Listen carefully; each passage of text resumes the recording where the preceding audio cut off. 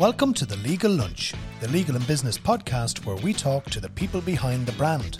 We look at who they are, why they do what they do, and what makes them tick. I'm your host, Pádraig Grennan. Thanks for listening. Stuart Gilhooly, welcome to The Legal Lunch. Thanks, great to be here, Pádraig. Thanks a million. We tried to do this on several occasions, but being stuck in the midst of a pandemic, it didn't happen. So great to finally sit down with you and have a chat about you, your life and your career. Yeah, it's great to be here. As you said, we did try to do a number of times. I think sickness and COVID and restrictions and everything have intervened, but you know, worth waiting for, I hope. Well, here we are. Well, this goes out mostly, whether you're aware or not, to solicitors around the country. They listen to this. So it's to give your colleagues an insight into your life. And we like to keep it kind of personal. It's not too formal. Try and keep it relaxed and basically, you know, talk about where you've come from, what you're doing at the minute and where you're going. That's basically. So you hail from Malahide originally? I am, yeah, from Malahide. Lived there till I was about 24 or so. So yeah, it's I live in the south side now, but it's that's where I was brought up. Big move from north to south. It certainly is, yeah. And there's a part of me probably would have always loved to have gone back to Malahide. I still have a huge love for that area. It's a fantastic town if you know it, and I probably miss it to this day. But would you wander out to Portmarnock at all, to the beach? I have been to Portmarnock Beach many times. Yeah. Was your mum or your dad was in law? My dad was a senior counsel, so he was probably the one who got me most involved in doing that, and I think I probably wouldn't have been a lawyer if it wasn't for him, I suppose. Right. So is it something you always aspired to? Yeah, I think so. I think from the age of around 15 or so, I had this I always had this interest in writing, and I probably was very much interested in journalism from maybe the time I got to secondary school. And then I think maybe as around the time I got to, what was then the intercert, I probably was starting to think at that stage, maybe law might be a better career than journalism. And eventually I went down that road. But I suppose I've always had this interest in writing ever since. And I kind of combined my legal interest with writing over the years as a result. But yeah, I suppose I think probably fair to say from the time I did my inter to the time, obviously, then I went to college, then that was something that I pretty much determined to do. It's funny because I had John Geary on the Legal Lunch. I know he's a friend of yours. Yeah, I listened to that actually. Yeah. He was into journalism as well, and ended up going down that. Were you editor of the Parchment at one stage? I was. I was editor of Parchment from 2002 to 2005. So, right. I mean, I took it, I suppose, from being a kind of a more of a kind of a pamphlet type thing to the magazine that we know today. Now, John has taken it to a different level altogether, but. It was, I think myself and then Keith Walsh came in and he took it over for a while, and then John has taken over. John's done it now for the last, I think, 12 or 13 years and does a superb job with it. But yeah, it was something I was always very interested in. And then I think once I stopped editing it, I started writing a bit more, So that gave me that interest in that. Very good. So you went basically from college directly to Blackhall, is that it? Yes, pretty much. Yeah, I did a diploma in business studies actually after my law degree for 1 year, and then I went to Blackhall. I started in this office where we are now, and I've never left. Right, very good. Would you think that the diploma in business studies has stood to you just from running a business perspective? Yeah, I mean, I think it probably has. It has. I think it's given me some knowledge of all of that. It gave me one thing I didn't really know from school actually was accountancy, and numbers and how to understand accounts. So that actually, the one thing I probably gained from the diploma business studies was actually the understanding of the accounts. Yeah, so that's useful as when you run your own firm, as you know. Yeah, because I do find that speaking to solicitors around the country, running the business is one thing. They're experts in law, but having to actually get out there and promote their business, be it social media or website, a lot of people kind of fall down in those areas. Yeah. Is that something that you like doing yourself, or would you have somebody here that does? Are you proactive in that regard? Yeah, we're not actually, and the reason we're not, and we probably should be, to be honest, but the reason we're not is we've always been lucky in that we've always just tended to get referrals just as a matter of course. But I mean, these things don't happen by accident either. You get referrals because you do a good job and because people think you communicate well with them and you get good results. But we've always been lucky we've got that, so we've never actually had to do much in the way of advertising or anything like that. Now, you might argue that if we did, we might have more work. But to be honest, certainly up to now, luckily we've had enough to keep us going. And, who knows what the future will hold, but I'm hoping we won't have to do any massive marketing. But I do think you're right. I think the solicitors in general aren't great at it. Certainly smaller firms aren't great at it. Larger firms have departments which are set up for these things. But smaller firms tend to get the work done, and they find it hard enough just to get their work done and to do all the regulatory stuff that's become such a big deal now. I think that they find that much harder to find the time to do stuff like marketing. But you do find guys like Flora McCarthy down in Cork who is very, very focused on that and is given a lot of really good tips for people that, I think smaller firms are finding that something that they need to do and that they will do much more in the future. Can I ask you, obviously, you went on to become president of the Law Society in 2016. That was obviously a great achievement personally for you. You must have been, what was it like getting the call in relation to that? Well, I suppose you kind of knew that was coming because the way things operate in the Law Society is it's what we call Buggin's turn, and it's basically based on seniority. So you get re-elected to the council, assuming you succeed in re-election every 2 years, and assuming you keep getting re-elected, eventually you go up the greasy pole, and after a while it becomes apparent when your time is coming.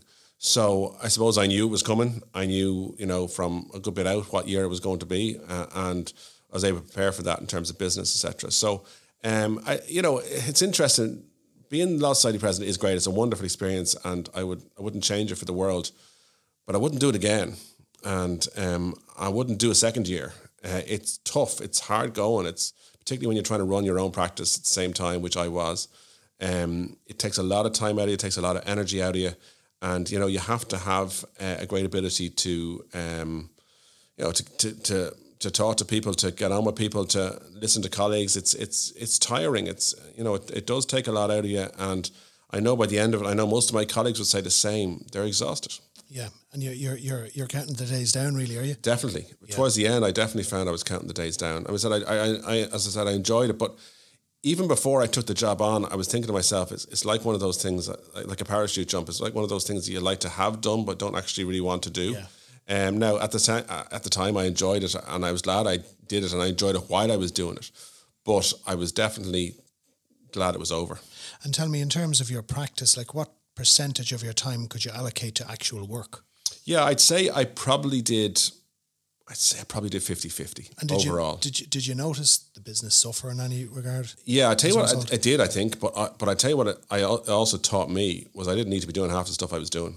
Right. I learned exactly what I needed to do and what other people could do. Because I was never a great delegator. I tended to think I needed to do this or I need to do that, and it then became apparent to me during that year that I just simply didn't need to be doing those things. And I've actually never gone back to doing the stuff that I was doing beforehand, more menial stuff that just didn't require my presence. So it taught me that. But the business did suffer a bit, but not irreparably, I don't think, no. Yeah, and then you've got the accolade, I suppose, of having been president. It kind of compensates, maybe. It does. Didn't make that much difference business-wise. In my business, it's personal injuries business, it's plaintiff claim litigation, and to be quite honest with you, they couldn't care less if you're president of the Law Society. Most of them don't even know what it is. They just want to see their money coming through. They just want to see you get their case on and get the case sorted. So they're really not that bothered about what the president of the Law Society is or what it does. So yeah, the odd person obviously would have an interest, but I wouldn't have thought it got me any business. No. Sure. And who took up the reins then from you? It was Michael Quinlan took over from me. All right. So was that his second time? No, it wasn't. Nobody's ever. You can't do a second time. It twice. Okay. No, but his mother actually famously was there beforehand. So they're still the only mother and son combination that have ever been presidents of the Law Society. She was president in 1980. Right. Very good. So that brings us on then. Obviously, I wanted to talk about you're obviously very involved in football. Now, did you play?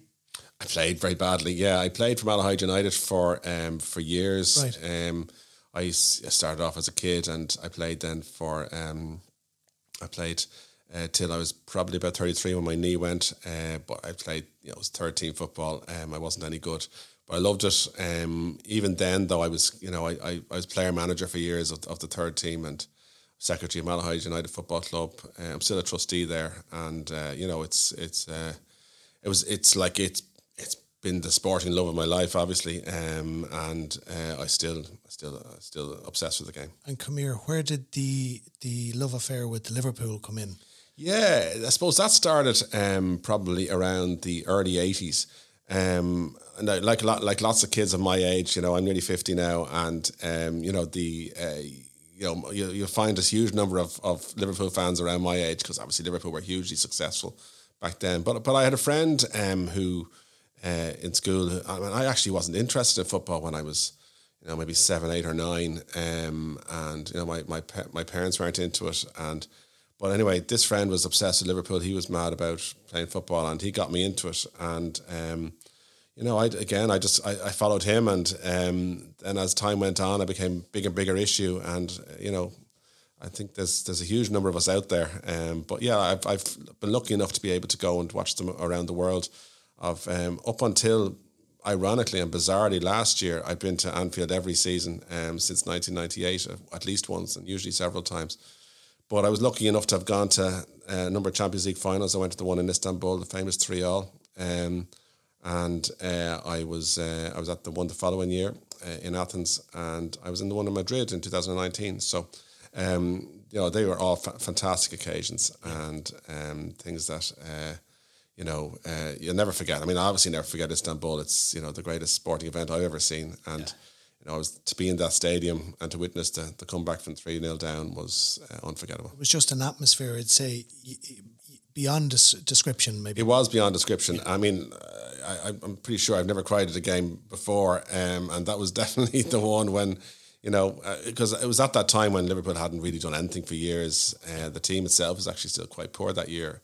Rafa Benitez had taken over a team of misfits really, and apart from a couple of players like Gerrard and Carragher, who were top class, but others were fairly average players, and he managed to get them to beat a top class AC Milan team. I mean, if you ever look back on that team was fantastic. Full of superstars. Yeah. And for Liverpool, with a team with Milan Barros and Jimmy Traore and a croc Tariq Kewell to go out and beat them, yeah. It was incredible. Yeah, the comeback was incredible. And if I remember correctly, there was it 3-3 after about an hour. It was, exactly. So the comeback started in the 49th minute, and they were level by an hour. Yeah, so there was a half an hour to go, and then there was maybe 50 minutes aside extra time. There was, yeah. So there was an hour of football played before it went to penalties. It was. And it's funny, there was a famous save by Dudek in extra time from Shevchenko, which it was just incredible. And I think that was the moment I remember turning to my friends and saying, we have this. I remember that save. Yeah, it was a rocket, and he reached out to the left. Yeah, he just pushed it away. It was a point blank, and once that happened, you kind of thought, this is our day, Yeah, you never know when it goes to penalties, though. No, you don't. No, you don't. Absolutely not. No. So obviously you're a football fan. Let's talk at the PFAI. How did you become involved in that? Was there just one case, or... Because obviously you represent a lot of footballers now, don't you? I do. Yeah, so it's interesting how that happened. So it happened through two, I suppose, quirks of fate. The first one was a friend of mine was contacted, another solicitor was contacted by a guy called Barry Ryan, who was a goalkeeper at Shamrock Rovers, who was the first person to fail a doping test in Ireland, in League of Ireland football. So Barry failed the doping test, and he went to this guy that he knew, and Eamon Carney is his name, and Eamon knew me well from college and said, look, I can't do this, but you're into football, would you look after this fella? So I said I will, and we took the case, and Barry, we went to a tribunal against the FAI. Now the FAI took this very, very seriously. They drafted, Paul Gallagher came in as their senior counsel, and now the Attorney General, as you know, and he prosecuted it to the fullest. And Barry actually ended up getting a 15-month ban to begin with, but we appealed it, and it went down to, I think it was 8 months in the end. But after that, the then General Secretary of the PFAI, Fran Gavin, who I happen to know as well from having played with him at Malahide, believe it or not, years ago. And Fran knew me through that. And we'd spoken a couple of times during the Barry Ryan case because he was representing the PFAI. He said to me, look, would you like to meet for a bit of lunch? And we went down for lunch. I think it was just around Christmas time in 2003, it must have been. And he said, "Look, we need a lawyer. Everyone else is a lawyer." He says, he says you can't be running a players' union without a lawyer. And he says we don't really have anyone. And he says the bad news is there's no money in this at all. He says, look, you'll only be doing it for the love of the game and maybe the odd ticket to a match. And I said, count me in. This sounds good. So we did, and we had a number of cases. Myself and Fran did. We acted for a guy called Alan Cawley, who does well known. I think there's a lot of work with RTE over his escape from UCD. They wouldn't let him go, and it's a couple of other players over the years that had contract issues. And then Fran left. Fran went to the FAI, where he became the director of the National League, and he's replaced by a fellow called Stephen McGuinness, who is still the general secretary of the PFAI, and it has transformed the union. To be quite honest with you, Stephen is a tour de force.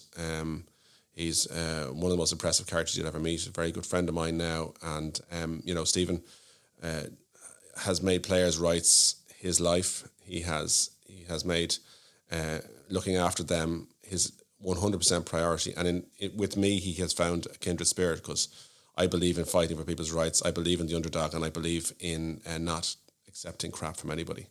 So, the FAI, as you probably know, and everyone now knows, was a place that was run with an iron fist by a dictator, and anything he said went. And, he liked to bully players as well as everybody else. The result of that was that you had to stand up to him. You also had to stand up to the clubs and let them know that they couldn't get away with the stuff they were getting away with, which was, deciding not to play players when they didn't want to or they couldn't, or sacking people when it suited them. So, we took on a number of cases over the years, and I think the clubs have learned now that they have to follow the letter of the law. If they don't, we'll go after them. We have a couple of cases. I mean, some of them are amusing. Michael Keane, who played with St. Pat's, and he was a very well-paid player, incredible contract he was on in 2007 at the very end of the Celtic Tiger. But Michael, was prone to putting on a bit of weight, and he wasn't the best trainer in the world. So anyway, they decided after signing him from Preston, he was a really good player, Michael, but he just wasn't entirely focused on playing. But anyway, they decided at St. Pat's that his contract was very high and that they really weren't getting enough out of him, so they were going to sack him for being too fat. And we took that on. We got a guy called Noel McCaffrey, the GP, to do some tests with him and to prove that he was fit enough. And we won. We won at a tribunal. The chairman of St. Pat's at the time was Richie Sadlier, who I ended up cross-examining at a tribunal there. And Richie to this day still remembers it with no great love. But after that, I think people realised that you can't just go around doing that. There's another fella, Dave Rogers, who played with Dundalk before Dundalk were really successful, and Dave scored a goal, and after was it he who scored the goal? I think it was he who scored the goal. But anyway, after a goal was scored, he decided he was going to celebrate by taking his shorts down. Now, he was wearing stuff under his shorts, so it wasn't quite as bad as it sounds. But anyway, he got sent off for that, and he found out on the radio the next day that he'd been sacked for doing this. So, we obviously took that case on the basis that you really can't be sacking people just like that without actually talking to them first. I mean, they followed absolutely no fair procedures. And I think, we found that, again, Dave Rogers obviously won that case. And we've actually never lost a breach of contract case because, the clubs, unfortunately, over the years haven't, when they've let people go, they haven't done it very well. And, employment law is full of pitfalls for those who don't do things right. So, it's been an incredible journey. We've had some wonderful experiences acting for players who've been disciplined over the years. I acted for Igor Butts, who was accused of match fixing. We went all the way to the Court of Arbitration for Sport for that last year, and we won that, which was great. Or the year before, it was at this stage now. And I've acted for players who've been accused of racism, of gambling, or of betting on matches they shouldn't have, and of course the many other doping cases. There's been a number of doping cases, so it keeps me busy. As I said, it doesn't make me any money, but money isn't everything. And I've had some incredible experiences which I would never have had otherwise. Yeah, and I'm sure you get a spin-off of business anyway from maybe family members of the players and all that sort of stuff. It Yes. comes back to you. Yeah, you would get a bit. Yeah. I mean, yeah, again, you would. I mean, you mightn't get as much as you might think, but certainly, yes, it's not about the money anyway. I'm lucky enough to be able to make enough money elsewhere to be able to justify that. Would the players themselves have your number? What way does that work? Would they go through the club or? No, they go to the PFAI. So Stephen McGuinness and Ollie Cahill, who run the PFAI, they would be the point for everyone. So they would basically say they would judge as to whether they needed legal advice or not. I mean, by no means would every problem come to me. They try and solve the problems themselves first, and they usually do. But if a matter is insolvable, then I usually get involved at that stage. Okay, let's talk about Ched Evans. He's the guy who was convicted of rape in 2012, but subsequently acquitted. And you tell us about that, because you got some grief on social media for some comments you made. Yeah, I did. It was me being a busybody, to be honest with you, and getting involved in stuff I shouldn't have got involved in. It was 2015 was when it happened, when I got involved. So in a nutshell, what occurred was we'd had a player in the League of Ireland, the PFAI, who'd been in a not dissimilar situation. I don't want to name him now, but he's somebody I think would be well enough known. And I was the Evans case just caught my eye, and I read up about it, and I thought, this is interesting. Why did this happen the way it did? And at the time I wrote a blog for the PFAI called Stuart's Inquiry, and I decided I was going to write about this story. So the more I looked into it, the more it became apparent to me that in fact Ched Evans might actually not be guilty of this, even though I'd been convicted and spent 3 years in jail. And the more I saw it, the more I thought, how do you even get convicted? So I started writing, and my initial intention had been to write an article about how, I suppose he'd been cancelled before cancel culture was a thing, but he had been cancelled really because he had been convicted, and there was a big issue with him returning to play after his conviction. Sheffield United wanted to re-sign him. And there was a huge issue with that. There was protests, and basically they weren't allowed to because he'd been convicted. And my initial idea had been to write and say this was wrong, that people should be entitled to get on with their lives having, served their time. Unfortunately for me, I wrote in a different way. The more I wrote it, the more I decided that I should say that maybe he wasn't guilty. And I also wrote some really stupid things about that culture. Now, in my defence, it was pre-Me Too, but looking back on it, I'm thinking, what the hell was I doing? I've since probably learned a lot about these things. I've read a lot about it. I'm reading a book at the moment actually called Night Games by Anna Crean, which is a really good expose around the kind of same sort of time actually in Australian rules football, and the stuff that man used to get up to over there is really quite eye-opening. But it was, it's the blog anyway was written. It went up on the PFAI website with their full knowledge, despite what they may have said afterwards. There was some kind of implications that I went up in the middle of the night and stuck it up there without anyone knowing, but that's not true. But anyway, I didn't even send it out on social media. It was up on the website, I'd say about 10 minutes, and my Twitter was bombarded with people. And it just, like as these things do, it went viral. It spiraled out of control. The following day, I had several media requests. I ended up doing BBC. I did Drive Time with Mary Wilson, and I was basically trying to defend myself, but in reality, all I was doing was digging a bigger hole. And the moment I knew I needed to stop was when I got a phone call from Channel 4 News and saying, John Snow would like to have you on. Now, I knew he wasn't on to tell me I was right, so I just said, no, do you know what, I'm just not really going to do that, and I turned my phone off at that stage. And I realised then, this is getting out of control here altogether. So it looked like all these things had died down after a while, and, probably just as well that it didn't occur now, as like cancel culture wasn't really a thing then, but it certainly is now. And, the reaction was totally over the top, but I certainly wouldn't write it today. I certainly shouldn't have written it the way I did. And in reality, I shouldn't have written it at all. It wasn't my business. I should have stayed out of it. And even though it turned out that I was right, that he was actually innocent and he was acquitted a year or two later, I don't think that really excused getting involved in something that is not straightforward. It's not a straightforward issue. And it's far more nuanced probably than I realised at the time. And I said my eyes have been opened over the last few years and just some of the stuff that's gone on. And you live and you learn. Yeah, sure. It must have been a pretty difficult time for you when, you're getting abuse online like that from all angles. How long did that go on for even? Can you remember? Yeah, I went on for a few days. Right. To be honest, I didn't take much notice of it. I just blocked a few people and just didn't read the rest of them, Right.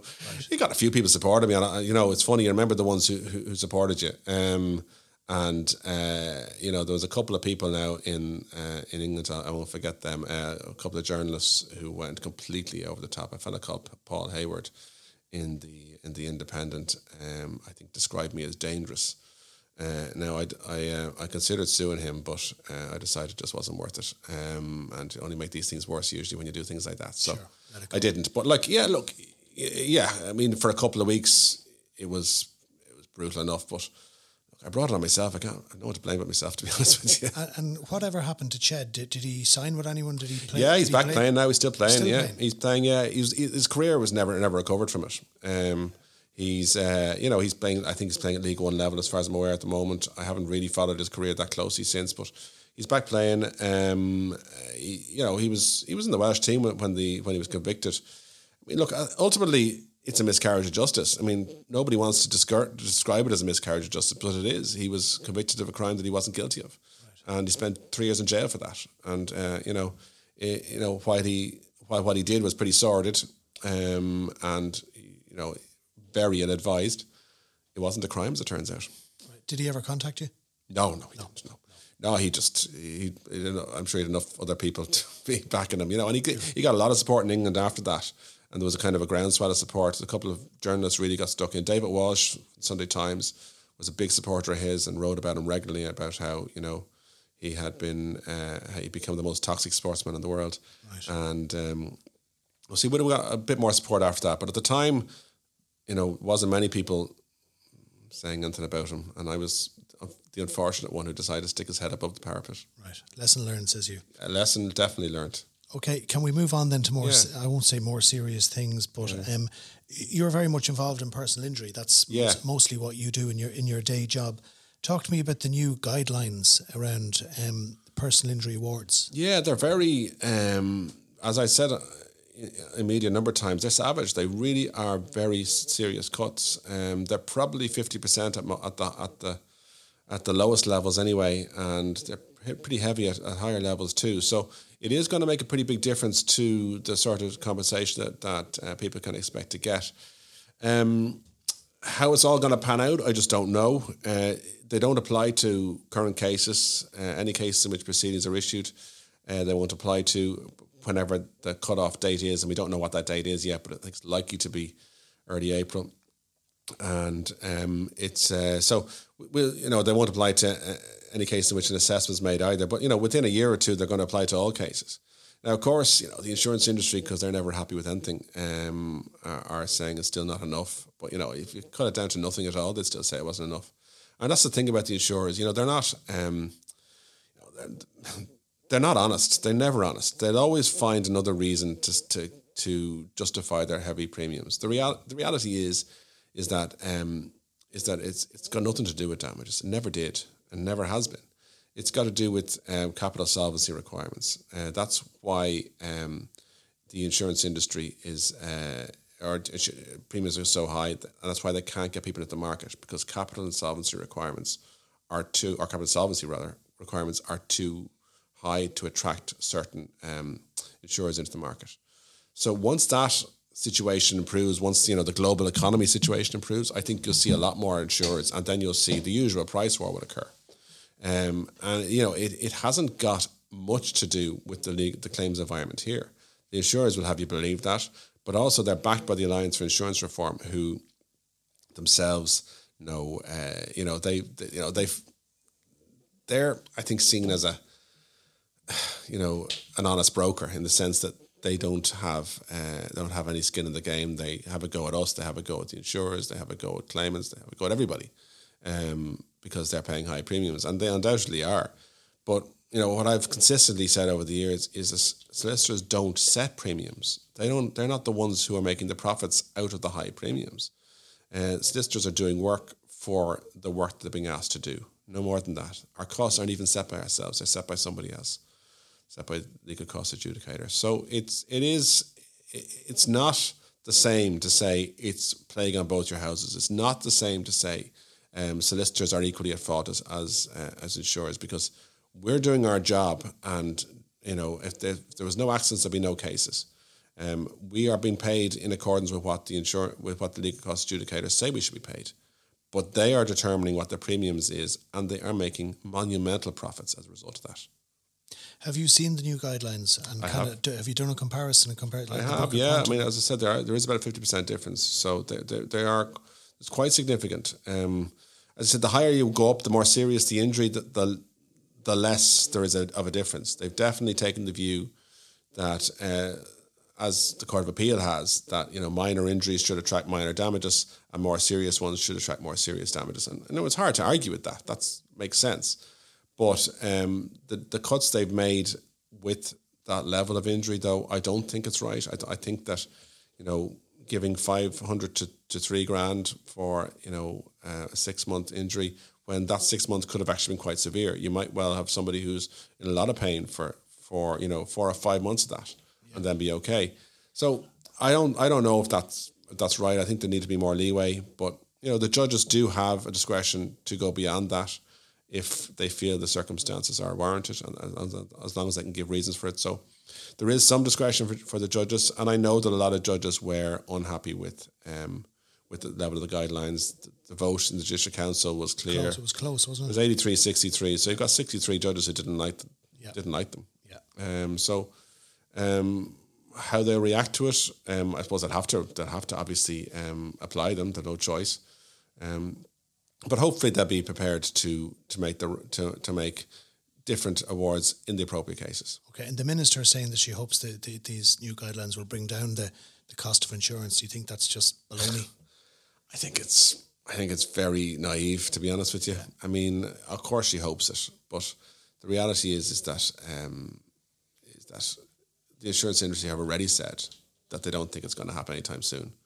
So they're not even pretending they're going to do it. The only thing that will change that is if the economics determine that they have to reduce them. In other words, if a price war comes out, if there's enough people in the market, and if they decide they want to go after more premiums, then that's what they'll do. They'll decrease prices and try and get more bodies in terms of the amount of premiums they can get. But I don't expect it to change anytime soon. And in fact, the insurers have been given cover to some degree by the Alliance for Insurance Reform, who have said 50% isn't enough. So all they have to do is say, well, 50% isn't enough, it should be 80%, and we can't do it until we get 80%. So, the government, in fairness, have been very strong, and they've said that, that they expect them to drop, and they've said that they will hold them to account. But I don't know how that's going to be. I don't know how that's going to manifest itself. The problem is I don't think there's any easy answer to making insurers reduce their premiums. There is, however, an easy answer to lowering damages. You just do it, or you get the judges to do it. And, these quick fixes, they look good on paper, but in reality, does anybody actually sit down and say, look at the evidence and say, hang on, does lowering damages actually lower premiums?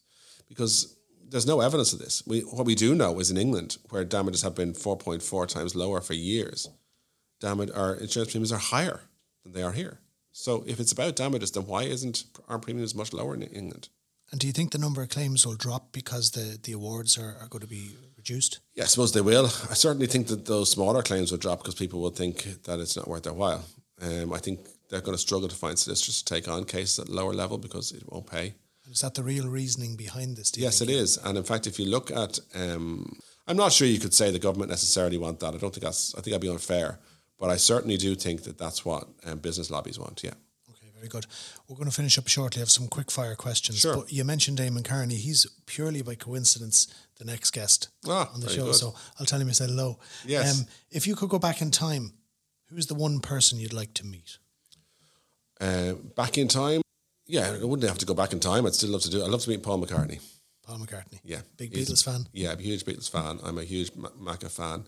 He's my ultimate hero. I'd love to meet him. I'd love to, if I could go back in time, I'd love to meet him in 1960s, 1970s. I've been fascinated with the 60s for all my life. And I love the 60s and all the music that goes with that. And love the Beatles. And, you know, that wonderful period, I think maybe in the 70s when, you know, the Beatles had broken up and they were, Macca was finding his own way. That'd be the time I'd love to meet him. But I'd still love to meet him now. He's a genius and he's still going. He's still recording albums. Sure he is. If the world was ending tomorrow, what meal would you prepare for yourself this evening? Oh my God, okay, yeah. I would probably have definitely chicken wings. I'm a big chicken wings fan, a connoisseur. I would say I'd probably then go with pickled Indian. Do you know No. pickled the Indian? No, it's in Camden Street, but it's oh yeah, amazing food there. And dessert wise, I think we'd have to have Bailey's cheesecake. Very good. Last question. What's next for Stuart Gilhooly? Oh God, more of the same. I think I'm just gonna obviously I have no choice but to keep working, so I'm going to be keeping working, and you know, hopefully there'll be enough business to keep things going. Hopefully the new guidelines won't make too much downward effect on our business, but only time will tell whether that's the case or not. But you know, I'm going to keep doing what I'm doing. The PFEI is something I'm very interested in. I'm involved now in the FEI council, and that's something that's keeping me busy as well. And I'm a big cycling fan as well, so I cycle a lot now, and that's my replacement for football. I can't play football anymore, but I can cycle like a proper middle-aged man. Keep you fit. Well, look, Stuart Gilhooly, appreciate it. Thanks a million for joining me on the Legal Lunch. Thanks a million, Party.